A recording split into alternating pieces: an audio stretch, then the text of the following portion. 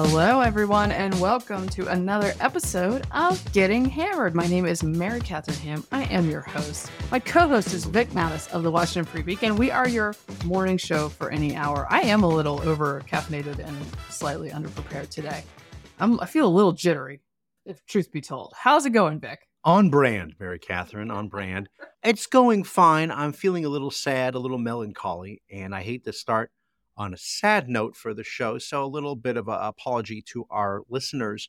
The other night, I went to pick up dinner for the kids, and so I go into the Five Guys, and the problem is, earlier that day, I was having a conversation with my coworker, Phil Caldwell, and I said, oh yeah, I'm getting Five Guys for the kids, and, you know, except for those burgers are so huge. And Phil says, oh yeah, man, when I was like, you know, my son's age, when I was a teenager, I used to get those, you know, the bacon cheeseburgers with the two patties, you know, which is for them, that's the normal burger at Five Guys, because now I just do the single. Phil is in his 20s, and I thought to myself, oh, I still get the double.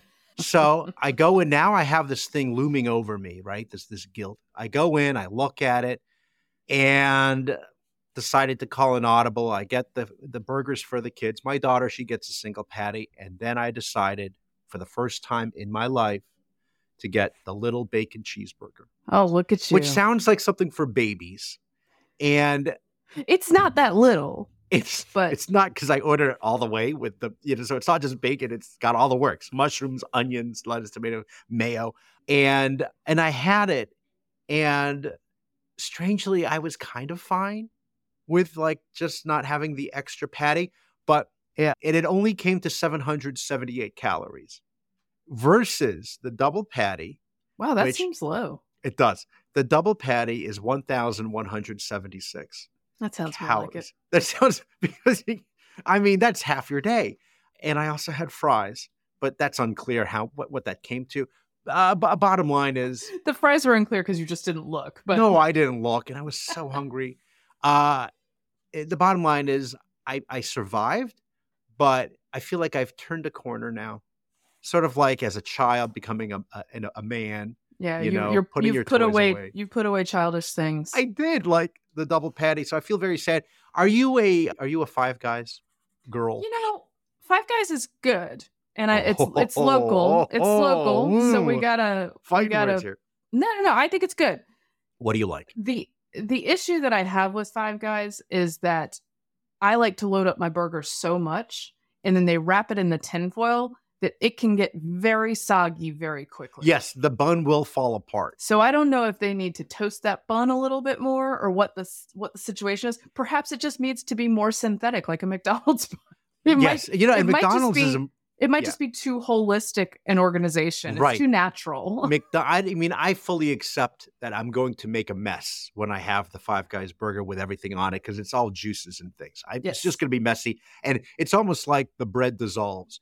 But McDonald's actually is going through a massive makeover with their burgers. And supposedly, eventually, it's going to come to us. It's begun already. And it's nationwide. I don't like what I'm hearing here. I know. I get nervous. The bun is now going to be this toasted brioche bun. And supposedly will last longer. I got used to the McDonald's bread. We'll see. If they have if you're a McDonald's franchise owner, a manager, and you have to get rid of the old buns, send them to me. I will eat them. There you go. That's what I have. Send them to me. You know, by the way, when I do Vic Mattis cheeseburgers, I don't put them, because I like big patties, tavern burger style. I don't put them on the bun until actual dinner. Like, I will plate them on the spot, because if you do it ahead of time, like you mentioned, it starts to, I made a sound effect. If you heard it, that was my mouth making that sound. It was a squishy sound. Sorry. I feel like I embrace change and unpredictability in most areas of life. I'm not sure I embrace it when it comes to my McDonald's food. I know. I'm a little nervous. We're going to have to find out on Breaking Up. Getting Hammered Investigates. Yes, Getting Hammered Investigates. I will, and I'm not ragging on Five Guys, because I really enjoy it. And they have A1, which is a huge plus for me. You can add A1. You can add A1 to your burger. Oh, the A1 steak sauce. Yes, which I enjoy very much. It's a steak burger. Yes, I like that. And I know there's a big fight between In-N-Out and Five Guys. I do like In-N-Out, but only animal style. Need all that. See this? You see a theme. Yeah. I like all that extra stuff. Animal style. How about Shake Shack? Shake Shack's good too, but I rarely get a chance to go. Yeah, I'm not going to do I'm not prepared to do a ranking right now. We should do a whole show we'll where do we a do a ranking. One on that. Yeah, I'm a big fan of Shake Shacks. Okay, I should say, How by are the you? way, Yes. I should say, by the way, that we will cover both the disaster on America's campuses that then came to the Hill to be a disaster this week, and the debate hosted by our friend Eliana Johnson in the Free Beacon in partnership with News Nation, along with Megyn Kelly. We will talk about that and have a bunch of clips. So we're going to get to that. But before that, we need a little Christmas update. And in addition to burgers, in my house, Christmas is proceeding apace. There's a lot of work to do. Every year I try to figure out how do you enjoy Christmas while also getting Christmas done. It is, because there's a lot of... Does Steve help you with the decorations? No. Yeah, if I need to reach something, but largely that is my project, and that is totally fine. Same with Kate. He's tolerant of that, and he's like, go for it. Junk up the house with as much festivity as you would like. And I feel supported in that. He handles outdoor decorations. I don't do outdoor. Yeah, neither do I. Kate should do that. Is Kate doing that? No. So things are very festive, but they're very busy. I have decided this year, a couple years ago, I decided that a Christmas card would be optional, that I wasn't going to put myself through that every single year. I'm thinking about that too. 2 years ago, I did one because our third was born 2 months before Christmas, and she needed a birth announcement. So I thought, this is perfect. I'll do a birth announcement. So she was on the front of the card. On the back of the card, the rest of the family. Right. All right, we did that. Then my fourth was born. I was going to do a Christmas/New Year's announcement for him, but he came in early January because he was late. Yes. So I didn't do it because I was tired. And those are good reasons. Now here we are 11 months later. And I decided, I guess the fourth kid should have a birth announcement card. Okay. But here's the deal. I'm going to attempt a photo shoot. And if this kid doesn't cooperate, he doesn't get a card. Does he have to be awake for it? Yes. Okay. You don't want the sleeping baby. I guess I could do a sleeping baby. You could do a sleeping baby. You get a pass on the baby. Well, the problem is because not the toddlers. I want it Christmas themed, obviously. And because we have gated off our Christmas tree for the toddlers in the playpen, you can't really put the baby under the tree or near the tree without getting an ugly playpen in the picture. So what I did is I put him on a little, like a hassock, like a footstool. No, I didn't put him in a creche. On a footstool in some Christmas jammies and a Santa hat. Now there's a lot going on here. Is the lighting going to be good? Is the Santa hat going to stay on his head? Is the child going to cry? We don't know. Put him up there. I start shooting shots with the old iPhone. Steve walks in, and this is a good hack for both dogs and children to get them to look at the camera. One, I had sparkly antlers on my head, so he would look at me. And then Steve started making a new noise. You have to make a noise the baby has never heard before. So he does like this weird whistle thing, and the baby's like, oh, fantastic. He looks up and down at me, and I'm shooting pictures. I went through these pictures, Vic. They're so good they look like AI. He looks like a fake baby. He looks like a stock photo cherub. Too good to be the photo that comes with the frame. Yes. I actually sent it to a friend last night. She's like, why is she sending me stock photos of babies at Christmas? That's what it looks like. So here's the problem. I can't wait to see these photos. First of all, 50% of my kids take great pictures. The others revolt. Okay, so we got 2 and 2. Okay. This one is in the team that takes great pictures. Right. He cooperates. This, however, means that I have to do the work of the Christmas card. I was counting on him to be fail. Bad. Oh, yeah. You can just say, one for the books. No. And I'll say, look, you own this, buddy. Yeah, you couldn't get the picture. And now I own it, and I have to do the Christmas card. So the plan is, number one, having to go through making the Christmas card. That is Kate's department. I actually do most of the Christmas cards in terms of mailing them out. So but that's more mindless than having to go through all the technical stuff on Shutterfly. You now have the front is going to be just the baby solo picture, and then the back will be everybody else. Yes. All right. And all the other kids are like, what gives, Mom? Yeah. And I'm like, look, the last baby got one. This baby needs to get one. So it says we added a new elf. That's what it says. Yeah. Oh, good. That's a great line. I guess I can't use that one. Are you already receiving people's Christmas cards? Yes, of course. They start coming December 1st. Aren't they the worst? How dare you make me look bad? Calm down. It was like December 1st. You know what's the upside, though, is that you can pretend that you definitely were going to send those people one because it's already come in. And you're like, oh, you were for sure on my list. I mark down everybody who sends me a card. I send them a card. We send them. I mean, you're smart. People know that I'm unorganized enough that they might not get a card. They don't send you a card. I think I'm pretty thorough. Okay. But certainly someone's going to slip through the cracks. And they generally know that that's not meant to spurn them. Yeah. Like, the card from the remodelers or the, a financial advisor. From my tax attorney. No, I'm not going to send them a card. And then today I've been doing massive Christmas prep because Steve and I are going to his brother's wedding. Congratulations. Which means my parents are coming up to help. We're very excited. My parents are coming up to help with the kids. That means the guest room has to be ready. And the guest room is mom's staging area for all of Christmas. Christmas decorations, Christmas wrapping paper. Do the kids know not to go in there? Gifts, yes. And they're very disciplined. So they good. Yeah, they will not. It's like the room in Poltergeist. Don't go in. Don't open that door. Yes. Yeah. So all that stuff is laid out, which means I wrapped 90% of our presents today because I got to get them out of here and under the tree where they will be subsequently torn apart by my toddler and my baby because they can't be in here. Yeah. Well, so you have your work cut out. I'm killing it today, Vic, is what I'm saying. And a review. Oh, yeah. And I have a review too for Vic, which is definitely getting to him today. Exciting. No ifs, ands, or buts about it. All right. Should we talk about the news, Vic? Let's do it.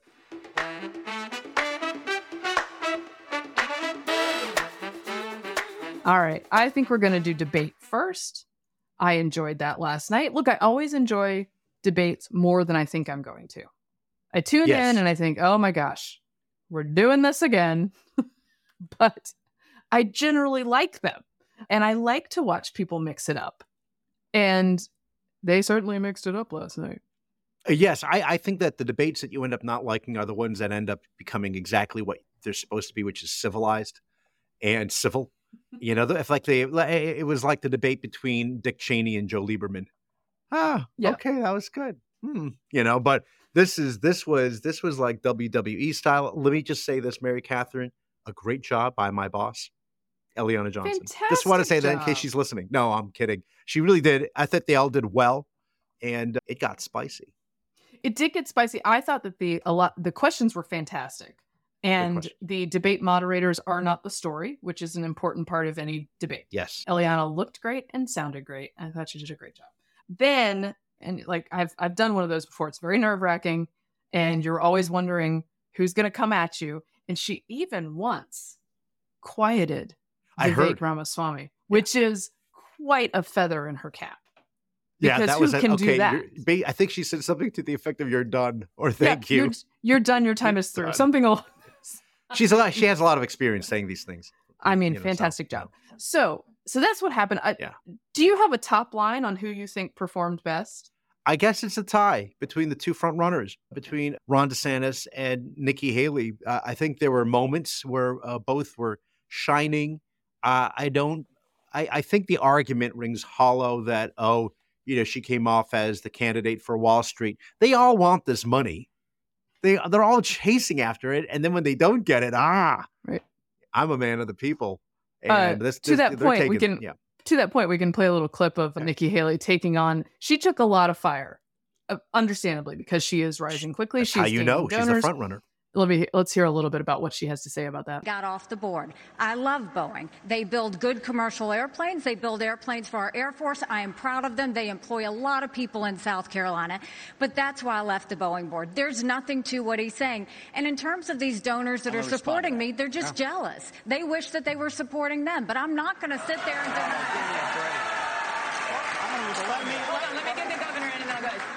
And Vivek, he wrote a book talking about ESG and these woke corporations and BlackRock. The idea that I want to do that in Florida, they were managing our part of our pension, and then when they did the ESG, I took $2 billion. I think you're right, Vic. I mean, nobody's mad at their Boeing money if they have the Boeing money. Yes, they'll find ways to rationalize, but it's a good answer. I agree. They're doing. We can't make weapons fast enough. Yeah. So anyway, good for her. What did you think? Also, you mentioned very quickly, because when you had done this in the last presidential 2016 campaign, was it in 2016? Yep. Oh, goodness. What was the most nervous part of doing that? The beginning, prepping for it, or once you're in it, do you no longer? It's gone. The nerves are gone. You're just in it. Well, it's funny. So people always ask me, "Was that fun?" And I say, "Fun is not the word. It's very rewarding if you do well." But there are I think the hardest part for me is you're holding so many facts and scenarios in your mind at the same time, because and then you also have to employ full emotional IQ and be on camera. It's not a job that I envy anyone having, especially when you have to do a full debate. I did a couple of questions. I think I did 4 or 5 questions. ABC was quite generous with what they gave me to do. But to do an entire debate is a real undertaking. Yeah. That being said, I'm not always sympathetic to moderators who are real bad and have clearly axes to grind when they do it. Yeah, there have been some bad ones throughout history. So. I think my biggest concern was that I sort of announced myself when I arrived and looked like I was meant to be in the room. That was because key. I feel like I can look a little young. I can look a little green. I'm a chick. Like if my voice is squeaky, nobody's going to be taking me seriously. So I had thought through how loud I wanted to be, how I wanted to sit, and what I wanted to say when the camera came to me. And actually when I said it, a couple of people tweeted me that it was like disrespectful. But I said, when the camera came to me, they introduced me and I waited for a second, almost long enough to make people scared. You did? You paused? Yes. I watched you. I waited and then I said, "Good evening, guys." Because I felt like that was a way to be me. Yes. And to feel like myself, which is also what you want to do. And this is like a bunch of navel gazing, but it is a weird thing to be involved with. And at the time, I was very afraid that Trump would come after me. And he didn't end up doing that. And I can't remember now, but I feel like I had several scenarios in my head for ways that I would respond to that. Because you don't want to get in the dirt with them or become. No, I think you have to do it the way a stand-up comedian braces for hecklers. Have something at the ready.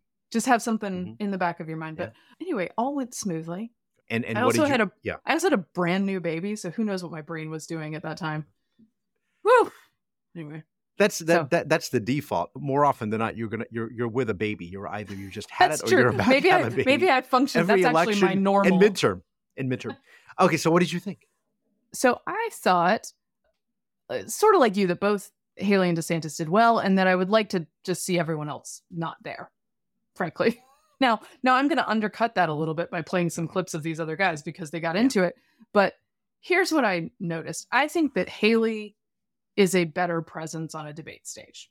She gives crisp answers. She attacks smartly and she has a great talent for not sounding like a jerk when she's doing it or not seeming strident or any of the things that women are sometimes accused of. Well, yes, I was going to say the thing that, the criticism that the opponents and critics of Hillary Clinton would get was by describing her as being shrill. Oh, that's such a guy thing to say that she's shrill. Women are shrill. Nikki Haley is not. She has a wonderful voice. I like listening to her. So this is something that I sympathize with for Hillary Clinton, is that your voice is a huge part of that. Yeah. And men do have an inherent advantage. I know that the left now believes that there are no inherent differences between men and women, but their voices are lower and don't end up going up in register when they're angry usually or excited. And so that it can give you gravitas, right? Women, I think, are at an advantage when they have a mid-register or low-register voice. She does. She also has a Southern accent, which is helpful.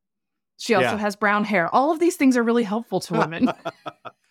Carolina. She looks Carolina. Great. She looks great in a skirt. I'm just saying some things that she and I have in common. Oh, yes, of course.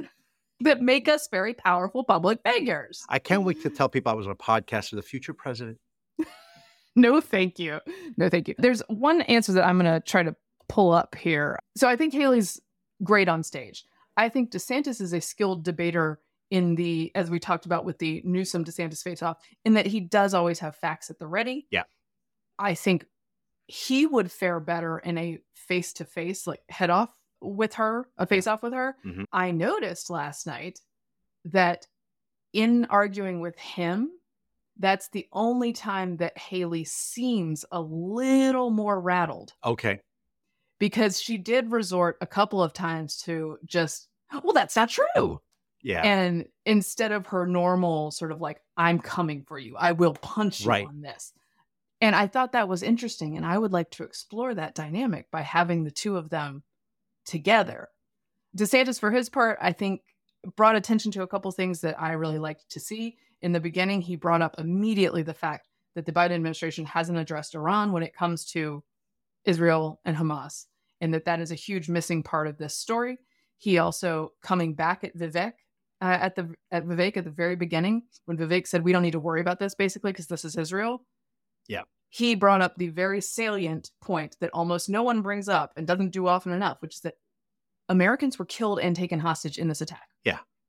So those were two things where I think because he's prepared things that are left on the table by other people, he brings into the conversation. It was a very interesting dynamic when you compare it to the early debates, and everyone viewed Ron DeSantis as the front runner, the guy to go after. He found himself, in many ways, I think, in an advantageous position. And there are enough pundits out there who were saying that DeSantis was the real winner of last night's debate. And of course, then I get all the DeSantis press releases quoting them saying we won.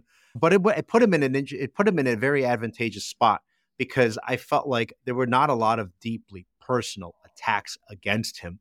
And a lot of the stuff that you might want to go after him for are things that he had to deal with Gavin Newsom in that debate. And they're not going to bring up banning, quote unquote, banning books, or, the wrongly labeled "Don't Say Gay" bill or whatever with him. They're all on the same side of this. And it is funny to see, a Republican governor of Florida versus a Republican governor of South Carolina, trying to sort of go after each other, when in fact they should all be on the same page. Well, they don't disagree that much is the thing. I will play.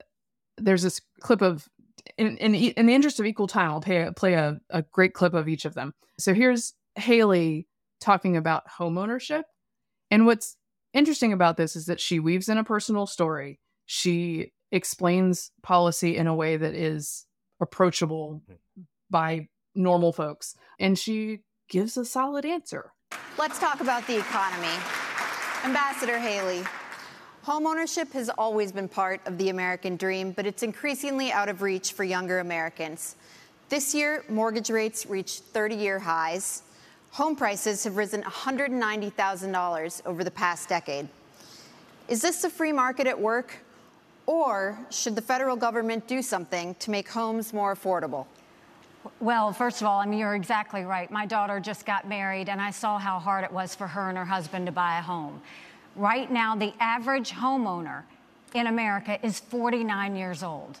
You've got young people everywhere. That used to be the American dream, and now it's out of reach. But you look at what happened. You first of all look at what the Fed did. The Fed did a terrible job when they allowed all of that money to go through. You saw the Treasury bond rates go up. That affected mortgage rates, that affected automobile rates, that affected insurance rates. And so now we have a high interest rate. You've got a supply issue. Ask any builder. The supply issues have continued to be there. That's caused the rate to go up. And then you've got insurances that have gone up. And so what you have is a lot of younger people who, one, can't afford a home, but two, the banks aren't lending them any money. They've made the regulations so hard that they don't want to give loans on mortgages anymore. So what we have to do is we have to open it up. We have to, one, grow our economy so that people have more money in their pockets.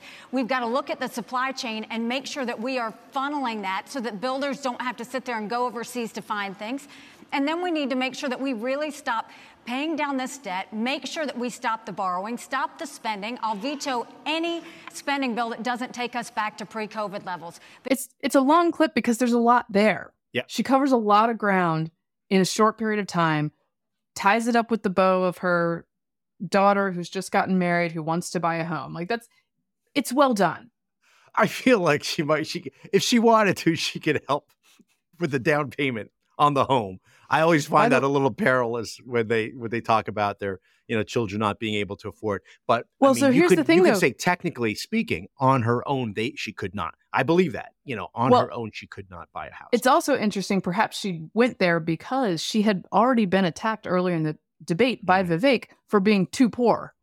Did you hear that? Well, no. So he says that she left government service and then enriched herself, right? Mm-hmm. But he referred to her as when she left the UN as bankrupt. And I thought she had a great line, which was, look, my husband and I are both people of service. I was the governor and then a UN ambassador. Yeah. He is in the military. When we left that public service, when I left that public service, I wasn't bankrupt. It might be bankrupt to you, but it wasn't to us. And I thought that was a very everyman kind of take.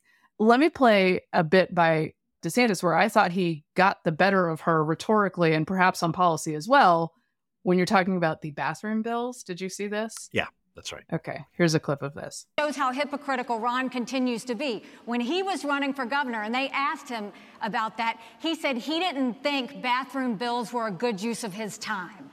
You can go look that up. I signed a bathroom bill in Florida, so that's obviously not true.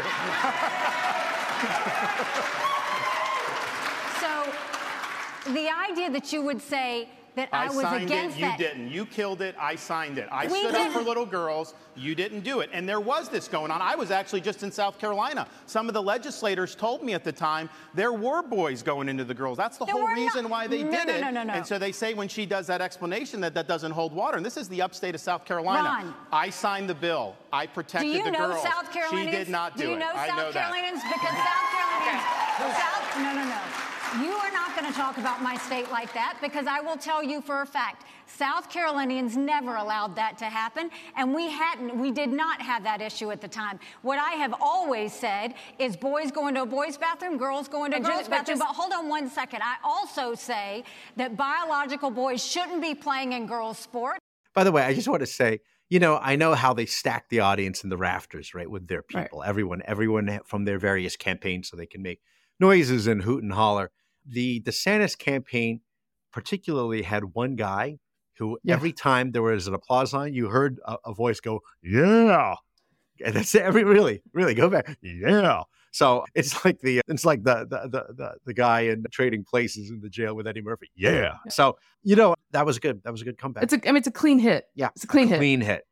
So that's that. Not to cop out, but my conclusion is that as it was last debate, like consolidation should be the winner because we got to get two of these guys out of here. I also got a kick, by the way. He wanted to bring up, as did Vivek, Nikki Haley's position on social media and having to have your name to be verified, and her concern is the bots, the Russian bots. I get it, and DeSantis was ready to go on this one because he wanted to bring up the importance sometimes of being anonymous in order to protect yourself if you're trying to expose the truth or you're trying to, say something or something very important. But, there are other implications to your security, he cited Alexander Hamilton and the Federalist.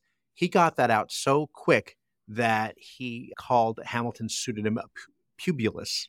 Mm-hmm. That would be like mine. Anyway, Publius. Do you remember in a previous debate, and one of the Republican candidates, John McCormick, our friend, will remember who it was who said this. It might have been Herman Cain. I can't remember. But instead of Reince Priebus, it was Reince Pubis. Oh, dear. It happens. No, but other than that... more often to Vic than others. More often to me, and usually I have a few to drink when this happens, as many people know, on our cocktail tasting or beer tasting episodes.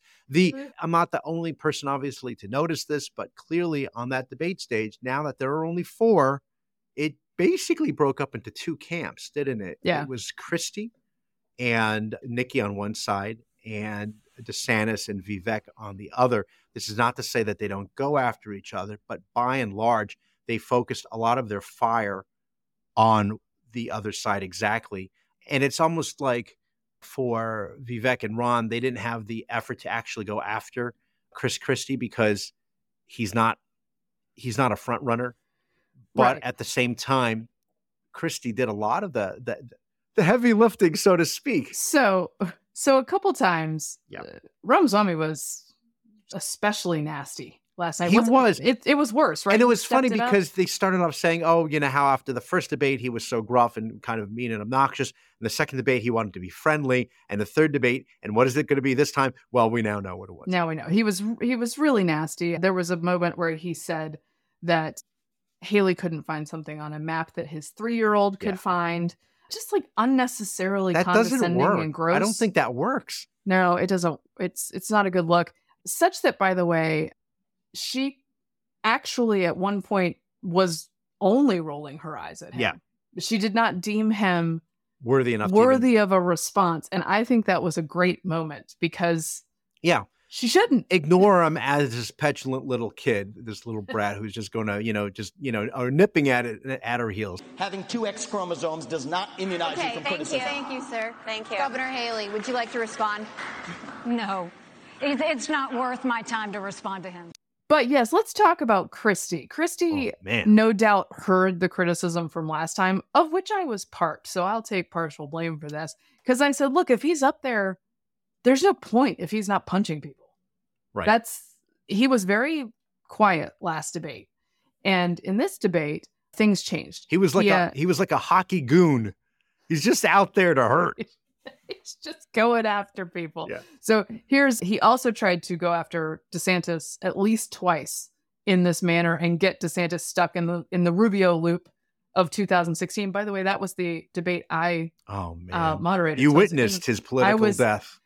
I was in the room for that meltdown and I was like, what is he doing? Why does he keep saying the same thing? Here's Christie kamikazeing Vivek Ramaswamy. Okay? You say this, about how you do this, you do this at every debate. You go out on the stump and you say something. All of us see it on video. We confront you on the debate stage. You say you didn't say it, and then you back away. And I want to say exactly what I said, Chris. I'm not done yet. Well, this now is look. This is nonsense. This man is spewing. This man is spewing nonsense. Let me tell you something.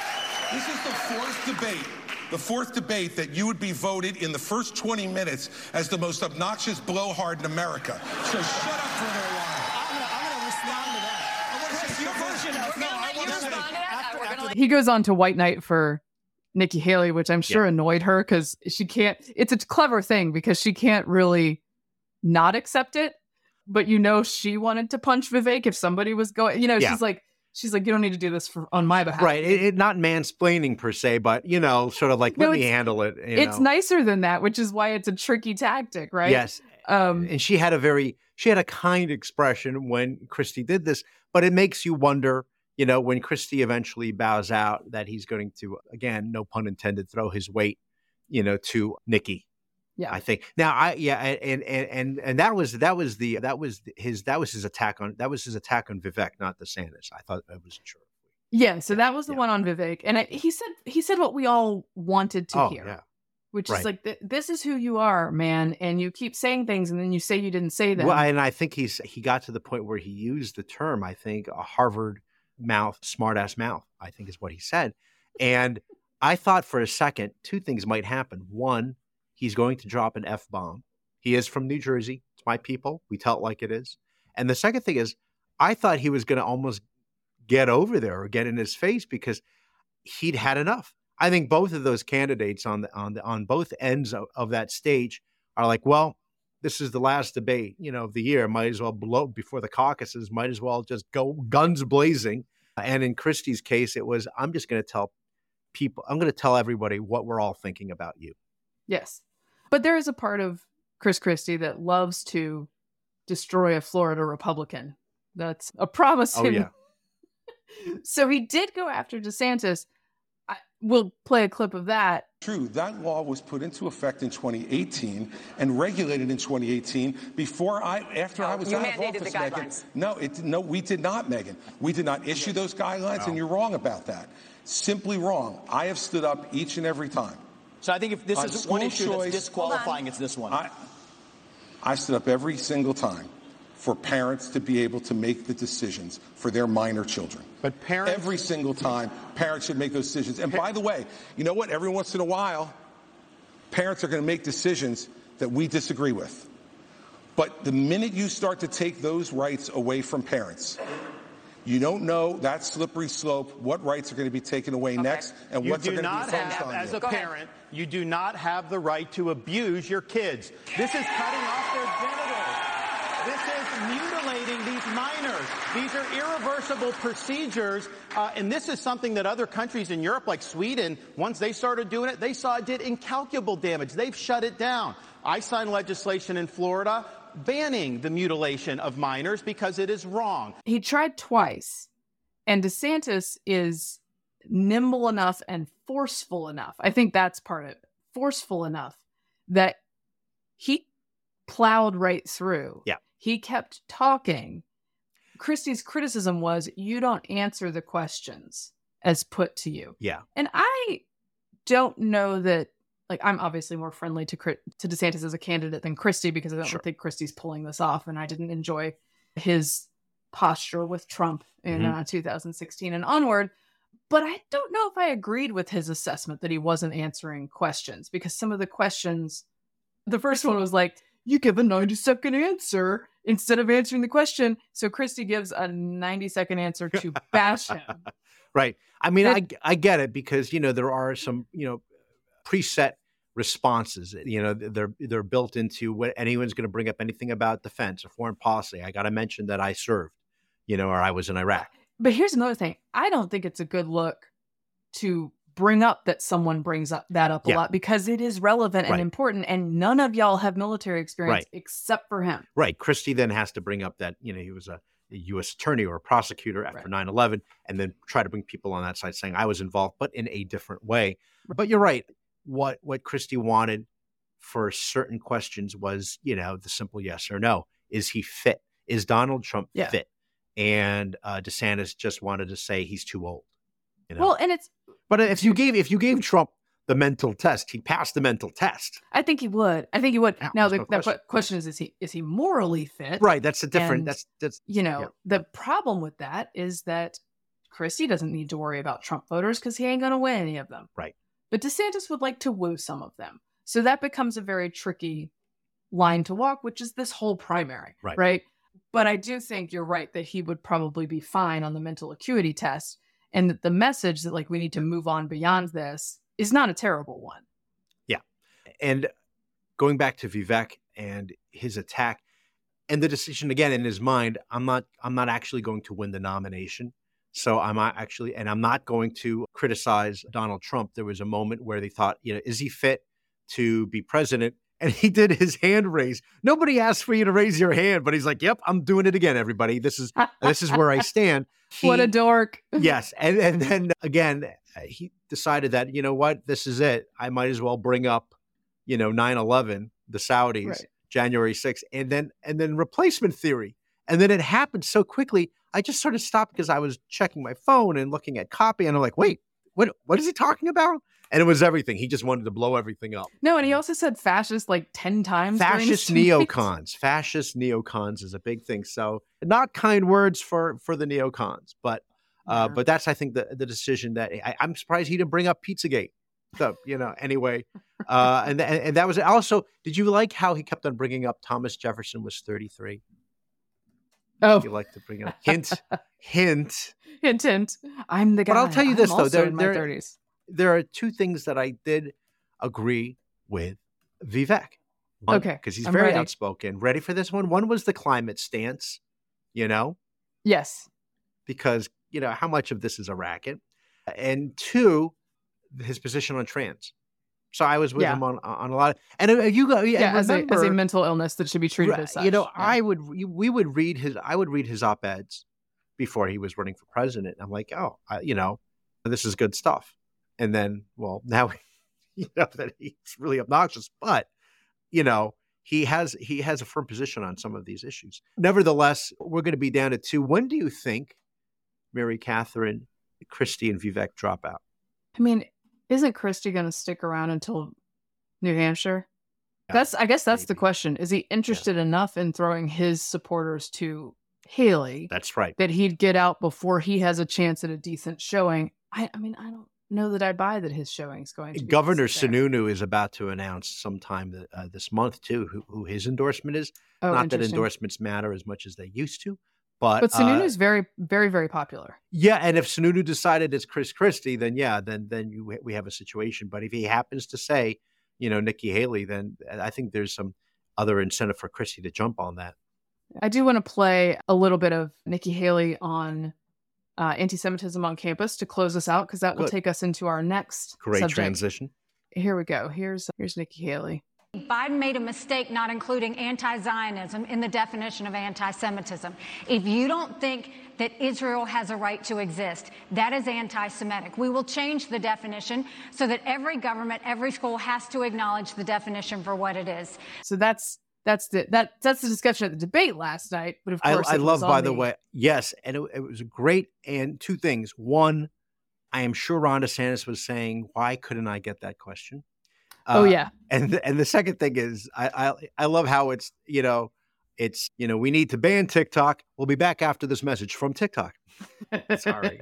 Also, I'm not sure about that statistic on people. Yeah, I don't know where that comes from, but I thought she was going to say, for every half hour you watch it, you become dumber or something. I thought that's what she was. I mean, that's say. also probably true. Well, no, causation and correlation. Yes, that's right. I'm not sure. That's a good point. But that is the discussion that was also being had on the Hill this week, where elite schools presidents came to Congress because they were asked to come testify about the wild outbreaks of overt anti-Semitism on campus. Now, can I just, I'm going to be a free speech enthusiast / right-wing squish on you guys for just a second, which is that, am I super happy with education leaders being brought in front of Congress to answer for speech issues in this way? I don't know. Here's the problem, though. If they're not called by Republicans in Congress, the press won't cover it. Yeah. So it's kind of like a situation where you have to get the government, you end up needing the government involved in this capacity, because to get it attention, you have to bring them there. Right. It is going to be inevitable that there's going to be a lot of grandstanding by our members of Congress, because they get to sit on that high platformed dais, like it's the wedding, in the main table there for the party, and everyone, they get to look down on everybody. On the other hand, as you say, if they don't do it, no one's really questioning the media is not going to. And look, all these institutions do get federal money. So you've kind of, you've put yourself in a situation where you're going to get questions asked of you. So Aaron Sabarian was reporting on it for the Free Beacon, faced with hostile questions from the Republican-controlled House Committee on Education and the Workforce, whose members include Harvard alumna Elise Stefanik of New York. The president struggled to explain why their institutions, which have repeatedly denounced, disinvited, and punished professors for airing conservative views, suddenly discovered the value of free speech when students and faculty began defending Hamas. So we'll play some clips here. This is Harvard President Claudine Gay responding to Elise Stefanik on the river to the sea and the Intifada chants that happen on campus. Let me ask you this. You are president of Harvard, so I assume you're familiar with the term Intifada, correct? I've heard that term, yes. And you understand that the use of the term Intifada in the context of the Israeli-Arab conflict is indeed a call for violent armed resistance against the state of Israel, including violence against civilians and the genocide of Jews. Are you aware of that? That type of hateful speech is personally abhorrent to me. And there have been multiple marches at Harvard with students chanting, quote, "There is only one solution, Intifada revolution," and, quote, "globalize the Intifada." Is that correct? I've heard that thoughtless, reckless, and hateful language on our campus, yes. So based upon your testimony, you understand that this call for Intifada is to commit genocide against the Jewish people in Israel and globally, correct? I will say again, that type of hateful speech is personally abhorrent to me. Do you believe that type of hateful speech is contrary to Harvard's code of conduct, or is it allowed at Harvard? It is at odds with the values of Harvard. Can you not say here that it is against the code of conduct at Harvard? We embrace a commitment to free expression, even of views that are objectionable, offensive, hateful. It's when that speech crosses into conduct that violates our policies against bullying, harassment. Does that speech not cross that barrier? Does that speech not call for the genocide of Jews and the elimination of Israel? When you testify that you understand that is the definition of intifada. So they don't embrace free speech. No, they held firm. They held firm, and it was Penn, and it was Harvard, and the third. Who was the third? Was it MIT? MIT, yes, of course. Yeah. So the thing is, they don't embrace free speech. I am open to the idea that unless specifically targeted and intimidating and mobbing of other students, which has happened while chanting this speech, it might be something that you allow in the wide berth of free speech allowed on campus, right? Right. The problem is that's not how Harvard operates. Exactly. Okay. Nor have they protected students from things that cross over from speech. The Jewish student who was walking among the Harvard Law die-in, who was accosted. Right. That, to my knowledge, has not been punished. They certainly haven't advertised that they're doing anything about that. And I just want to note that in 2017, Harvard University revoked admission offers to at least 10 students due to racist comments made in private chats with each other. So these are unearthed social media things that they deemed too problematic and were therefore punished. Their argument now is we don't punish speech because we adhere to this very, very generous First Amendment standard, but they don't. Right. If they had been consistently these stalwart champions of free speech, I could say, okay, they're just holding the line across the board, offensive speech that they hate, it doesn't matter. They think you have a right to say it. And then you think, tell that to, Carol Hooven, who was a biology professor at Harvard, who was forced to take leave because she had said that there are only two genders. There's two biological sexes, male and female. Can't have that. That's so hurtful. You can accost. That speech is punishable. Yeah. That speech is punishable. You can accost. Like you mentioned, not only the Jewish student who happened to go through, walk around the die-in with his phone, but also another female student, either at Harvard or at MIT or at Penn, who she was physically accosted for, carrying the Israeli flag. And she said her accoster, no penalties there. He's walking around like everything is great. Of course. Had you so much as pressed your finger against, somebody who you believe was trans or something, and that you didn't agree, you'd be out of there so fast. Yeah. So imagine a rally, the sanctimony, right? Imagine a rally, for instance, at Harvard against like men competing in women's sports, right? Right. And that there's a chant. There's a chant that references two genders. That would, by that college, would be called a chant for genocide because everything translates is called you're killing me. A call for genocide. Right. And those students would obviously be punished. They would be vocally admonished by the university and public pronouncements. Yeah. The standard is just so different. And the problem is, okay, look, Harvard has the right to limit speech because it is a private institution. Yeah. However, people like me have argued they should have a more open First Amendment standard because this is a place where you come to discuss ideas. If you allow them to only take refuge in the First Amendment when it comes to not punishing their buddies, their ideological buddies, that is not a standard that the Jewish students can live with. Right. But I do think if I were on this panel, I would have stuck with the more physical encounters as opposed to the speech itself, because I think that is a safer ground to demand that these organizations punish those students. Because if not, you are pretty sure open to lawsuits for discriminating against a certain class based on their ethnicity. Right. No, exactly. Did you see the next day the video messages from these university presidents suddenly? So yes, the messaging changed. So Liz McGill, who's at Penn, at Penn, she's at Penn, which by the way, I believe isn't that the university that's been trying to get rid of tenured professor Amy Wax for her speech? Admittedly controversial speech, but she had said look, I would need to know the context of the cry in order to know whether it's harassment. Again, that's an answer I would maybe accept from someone who was a consistent defender of speech. But from these folks, okay, so apparently they heard from someone, because this is McGill doing her hostage video straight to camera. There was a moment during yesterday's congressional hearing on anti-Semitism when I was asked if a call for the genocide of Jewish people on our campus would violate our policies. In that moment, I was focused on our university's longstanding policies aligned with the U.S. Constitution.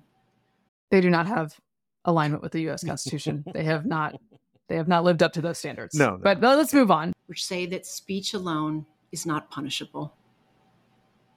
I was not focused on, but I should have been, the irrefutable fact that a call for genocide of Jewish people is a call for some of the most terrible violence human beings can perpetrate. It's evil, plain and simple. I want to be clear. A call for genocide of Jewish people is threatening, deeply so. It is intentionally meant to terrify a people who have been subjected to pogroms and hatred for centuries and were the victims of mass genocide in the Holocaust. Ooh, students aren't going to like this message. No, she's in a real pickle now, because on the one hand, great to hear that statement. On the other hand, the people who thought she had their back, clearly now she does not, because either the handlers or the lawyers or whoever else said, or perhaps donors said, what you said at the congressional hearing was horrendous. But, Mary Catherine, if you look carefully at the video, I believe she's blinking in Morse code from the river to the sea is what she's doing. No, what strikes me about this video by Liz McGill, and indeed I checked it, it is University of Pennsylvania. That is after Amy Wax, a tenured professor, for her speech. So speech is punishable at Penn. So what strikes me about this video is that McGill is doing this social justice warrior performative, attempting to look as if she is so very emotionally affected by these calls, and I want to be so serious about it, so groveling. It's always performative. In this case, it's not convincing at all, because honestly, the thing about all these guys, the way they were answering these questions, they don't actually care. They don't care about this kind. Are you saying you're not convinced? I'm not convinced, because they don't care about this kind of victim. The Jews are the wrong kind of victim. They're not on the hierarchy of oppression in the place that they should be. And therefore, mustering this performance for the Jewish people is very hard for her.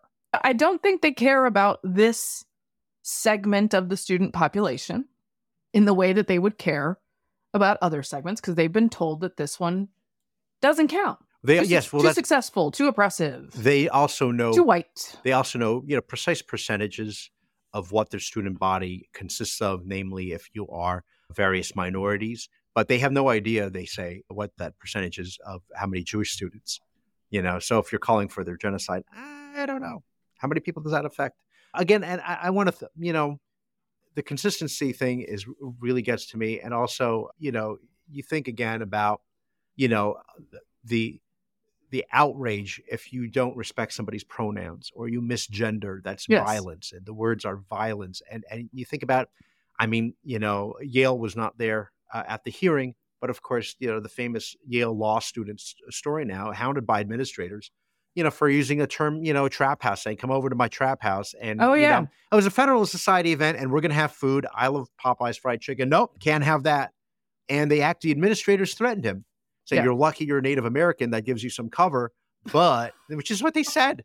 And they said, you may be, you could lose your position here at the law school. You may not be able to be a lawyer because you can, we might have to tell the bar. That to them was really, really offensive. But again, chance of intifada and river to the sea until this congressional hearing, put their feet to the fire. They were fine with it. So a statement from President Gay, she walked hers back a bit. This is on Twitter. There are some who have confused a right to free expression with the idea that Harvard will condone calls for violence against Jewish students. Let me be clear. Calls for violence or a genocide against the Jewish community or any religious or ethnic group are vile. They have no place at Harvard, and those who threaten our Jewish students will be held to account. I do not know if I believe that, because things have been happening where they have not been held to account. I want to play, just for perspective, one of the students at Penn, Eyal Yacobi, just a few minutes of him describing why he's at this hearing, giving his testimony. Well, I am both honored and thankful to be here. I should not be here today. I should be studying for my upcoming finals. I should be taking in every moment, every experience as an undergraduate student in my senior year of college. So while I should not be here today, I am. Because 36 hours ago, I, along with most of campus, sought refuge in our rooms, as classmates and professors chanted proudly for the genocide of Jews while igniting smoke bombs and defacing school property. The neighboring university's president immediately released a statement, describing this as a brazen display of anti-Semitism. He went on saying, "Silence in the face of last night's demonstration of anti-Semitism and hate near our doorstep is not an option for me." Well, the doorstep of the neighboring university is in fact Penn. And in fact, Penn's president did choose silence. The neighboring university's president swiftly denounced the incident, and yet our president cannot. Because the glorious October 7th, and you're a dirty little Jew, you deserve to die, are words said not by Hamas, but by my classmates and professors. And because despite all of this, I am adamant and hopeful that we will not accept, least of all embrace, this horrific new normal on college campuses today. On October 7th, Israel was attacked. Since October 7th, American Jews have been under attack. My name is Eyal Yacobi, and I am a proud American studying at the University of Pennsylvania. I love Penn. I've wanted to attend this university since before I can remember. I'm here because the Penn I attend today is unrecognizable from the Penn I once used to know. Penn, once renowned for groundbreaking discoveries like the mRNA vaccine, is now a chilling landscape of hatred and hostility. Our university, revered for its pursuit of knowledge, has devolved into an arena where Jewish students tiptoe through their days, uncertain and unsafe. The situation at Penn has escalated into a full-blown crisis, with students openly asserting their intentions to proceed with plans with or without university permission. During COVID, strict guidelines governed everything from class attendance and graduation walks. Yet now, when students and faculty defy policies to intimidate Jewish students, where is the same resolute enforcement? For the past 3 weeks inside Houston Hall, our student center, an anti-Semitic headquarters has been erected with signs spreading Hamas propaganda. The organizers, both Penn-affiliated and not, were initially asked to leave as they are trespassing on campus property. Well, 3 weeks later, they are still sleeping there, and countless Jewish students have been harassed, yet the anti-Semitic dormitory remains. Clearly, both a disregard for school policies and permission to disregard them by a university unwilling to do anything. Not only are tensions palpable, but there have also been materialized actions taken to intimidate and harm students. A bomb threat against Hillel, a swastika spray painted, the Hillel and Chabad houses vandalized, a professor posting the armed wing of Hamas's logo on Facebook, a Jewish student accosted, "Jews are Nazis," etched adjacent to Penn's Jewish fraternity house. Why doesn't the university hold the perpetrators of such acts accountable? Is the university fearful that they may offend those who wish to intimidate and harass their fellow students? Penn's ambivalence fuels a crisis that has shattered my academic sanctuary. Policies meant to safeguard us have become hollow promises. And let us be clear, if they fail Jewish students today, tomorrow they will fail the rest of us. Nonetheless, I refuse to go back to 1939, when Jews had to hide their religious symbols and hide who they are due to the intimidation and harassment of us. I used to think this was nonsense, fear-mongering, until I was made aware that Penn recommended to students, quote, not wear clothing/accessories related to Judaism. Hundreds of posters mocking the hostages featuring cows instead of humans adorned Penn's campus 2 weeks ago. While on my way to class, I was greeted with chalk reading 90% of pigs are gas chambered. As a student, despite what my university says, I do not feel safe. Let me be clear, I do not feel safe. Luckily, there are policies in place to protect students from the heinous acts I described. Unluckily, the university seems to have no interest in upholding those very policies. It's time for the soul of our university to reclaim its integrity. And it's time for me and my fellow classmates to stop worrying for our lives. Thank you. Penn said nothing, by the way, in the immediate aftermath of this. Also, what a radio voice, Mr. Yeah, Jacoby. I know. Call us. He sounded, I'm picturing, I can't say I don't hear the audio. I'm picturing a very large man. He is a big guy. In his looks like 40s. Oh, he looks like a big guy. Okay. Well. He looks like a tall man. Yeah. Or maybe he's just standing next to short congressmen. It could go either way. Yeah, that's right. But that's the kind of thing students are facing. And again, as I keep saying, the university doesn't need to go after speech because they can go after people firebombing things. Mm-hmm. It's that you can do. A mob nothing to see here. A mob physically threatening students is a thing again you can go after. Like this is 1933 in Germany or something. Yeah, seems important. Steven Pinker, I want to bring up, he tweeted some ways that universities could get themselves out of these. He's a Harvard scientist and a free speech enthusiast. He says the wrong way for elite universities to dig themselves out of their reputational hole is to restrict speech even more, right? So this is a thing I'm worried about, right? Because I am very sympathetic to the idea that like these calls are horrendous, these chants are horrendous, the behavior is obviously over the line and should be punished. Right. But if they're not willing to do any of this, how do you have Jewish students on campus feeling safe? By the way, Gay was asked, could you tell a Jewish family that students would be safe on your campus? And she was like, I mean, we're really committed to that. Oh, that's convincing. So, number one, a clear and coherent free speech policy. 2, institutional neutrality. Universities are forums, not protagonists. 3, force prohibited. No more hecklers' vetoes, building takeovers, classroom invasions, intimidations, blockades, and assaults. By the way, weird. So weird. None of those can be punished. Yeah, they're cool. Yeah, well, they're for the right reasons. Yeah, for the right reasons. Number 4, disempower DEI bureaucrats responsible to no one who have turned campuses into laughingstocks. Number 5, viewpoint diversity, discourage political and intellectual monocultures, including hard left and intersectional. So I'm for all of that. In order to make that happen, they need to feel pain. Yeah. And that pain's going to come from, honestly, that pain is going to come from a little dose of cancel culture via their donors. You hope so.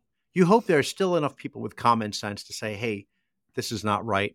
Enough. I'm being turned off by this. And that, they all don't feel the same way like a lot of these young people on the other side do when you see them protesting. It gets very frustrating. But I hope so.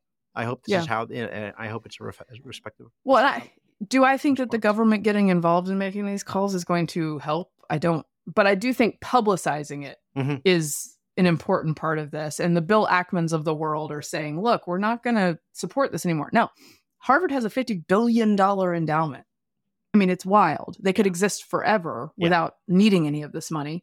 Oh, I do think government has a role in asking for transparency for foreign donations. That is a place where they can do stuff. They also might have a role in being the Civil Rights Office being part of this, because these students might be being discriminated against in certain ways. Because they have a $50 billion endowment, they can certainly go on without many of these donations, but they don't want to. It's not a good look. It's not how they're used to doing business. So I think some of those calls could make some changes. I think some of those calls probably are the reason for the walk back on this stuff. But man, they have so far to go. Yeah, that's the backstory. Maybe we'll find out more about it later in terms of what kind of pressure they were under, what made them feel like they were compelled to clarify that they think that the killing of Jews is a bad thing. Quickly, by the way, speaking of young people who are insane, White House interns signed an anonymous letter saying that Biden has, quote, ignored the pleas of the American people on Israel-Hamas in a letter to the POTUS and the vice president demanding a ceasefire. Okay, just a quick note. It's 40-something White House interns. I know you guys feel left out because you're not on campus at the pro-Hamas rallies. if you can't even put your name on this letter as an intern, you should not get national news coverage. And I know I'm adding to it, but I'm adding to it to ridicule you because you're pathetic. This is pathetic. It's a real fifth column rear guard problem that Joe Biden has, doesn't he? But like the interns, Vic. And the scary thing is they might listen to them. Well, no, listen, I don't want to put my name on it because, I'm afraid it's going to affect my career. And so this is how I secretly feel. But my job's obviously more important. Truly pathetic stuff. Yeah. Children, please grow up. All right. So there's a fast food renaissance in Europe. Okay. Particularly France. This is from the New York Times. Leading the pack is McDonald's. After the United States, France is the chain's most profitable country. That's where this brioche nonsense is coming from. Yeah, okay. And Krispy Kreme is the latest. At an opening on Wednesday, a DJ thumped out dance music to the waiting crowd. A red carpet adorned the entrance, while the company's mascot, a donut, bobbled alongside workers, handing out fresh glazed goodies to eager patrons. How do we feel about Krispy Kreme in France? Resistance is futile. That's what I'm going to say, Mary Catherine. Resistance is futile. So, there's always been an American food presence, obviously, in Paris, and they love to turn their nose up on McDonald's and places like that. I remember when I was there in the 90s with my buddy Todd, and we didn't know where to go. I remember for a lunch, went to Burger King, and it was a mob scene, but that was about it. And I have to tell you, looking into the whole Krispy Kreme thing, there's also Five Guys in Paris now. So it really is. It is not just, there was a handful of restaurants like Joe Allen's, which is a New York restaurant there, like a theater district restaurant there for quote unquote American food.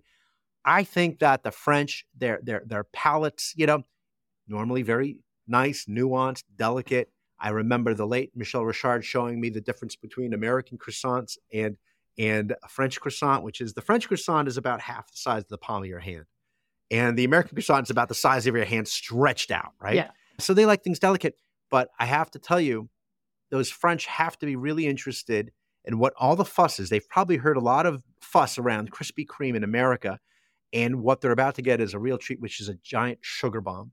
I mean, it's beloved for a reason. And that's partly because it's sort of addictive because it is just made of sugar. Especially, you got to look for that hot sign. I don't know what hot is in French, but it'll be up.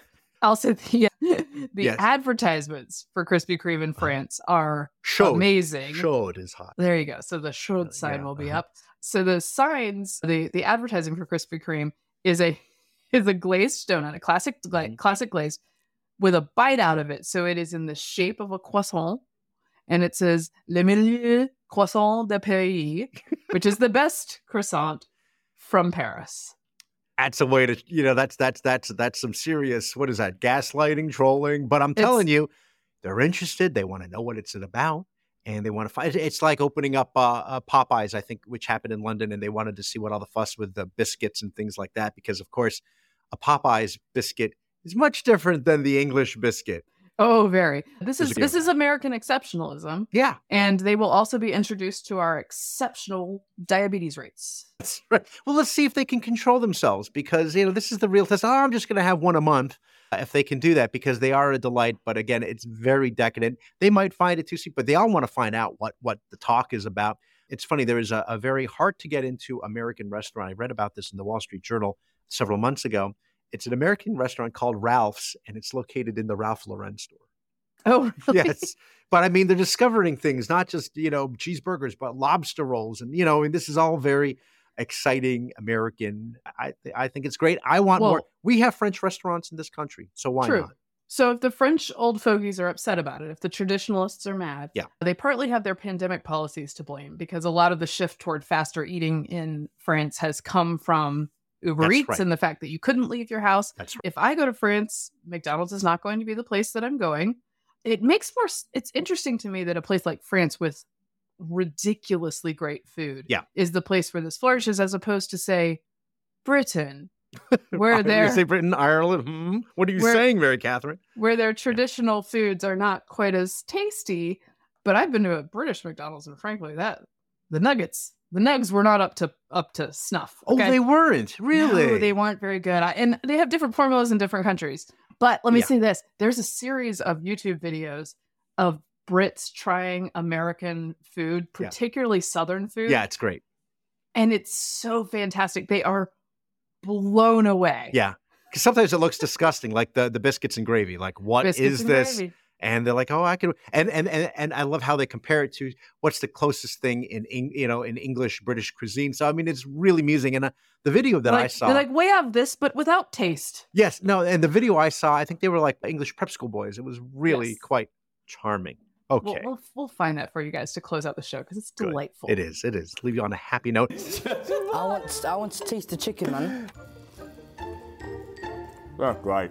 That's right, isn't it? Oh, wow, so it actually makes me happy. Oh my gosh. Oh my god. Oh my god. The biscuits and the gravy on its own, not amazing combo, but the chicken is good with the gravy and the biscuit. This is good. Why do they make this? No, this is so good. This is actually so good. No, it's lovely. It's one of the best things I've had with chicken in my life. Really? So it's okay. Big bit of gravy on the chicken. Absolutely lovely.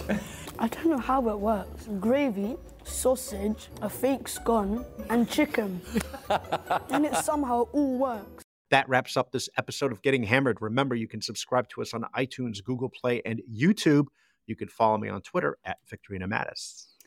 I'm at MKHammer on Twitter, at MKHammerTime on Instagram. You can follow the show at Getting Hammered Podcast on YouTube and Instagram. Shout out to Eliana Johnson for a wonderful job at the debate, our fellow Nebulous podcast host at Ink-Stained Wretches, and importantly, Vic's boss. Yay! Woo!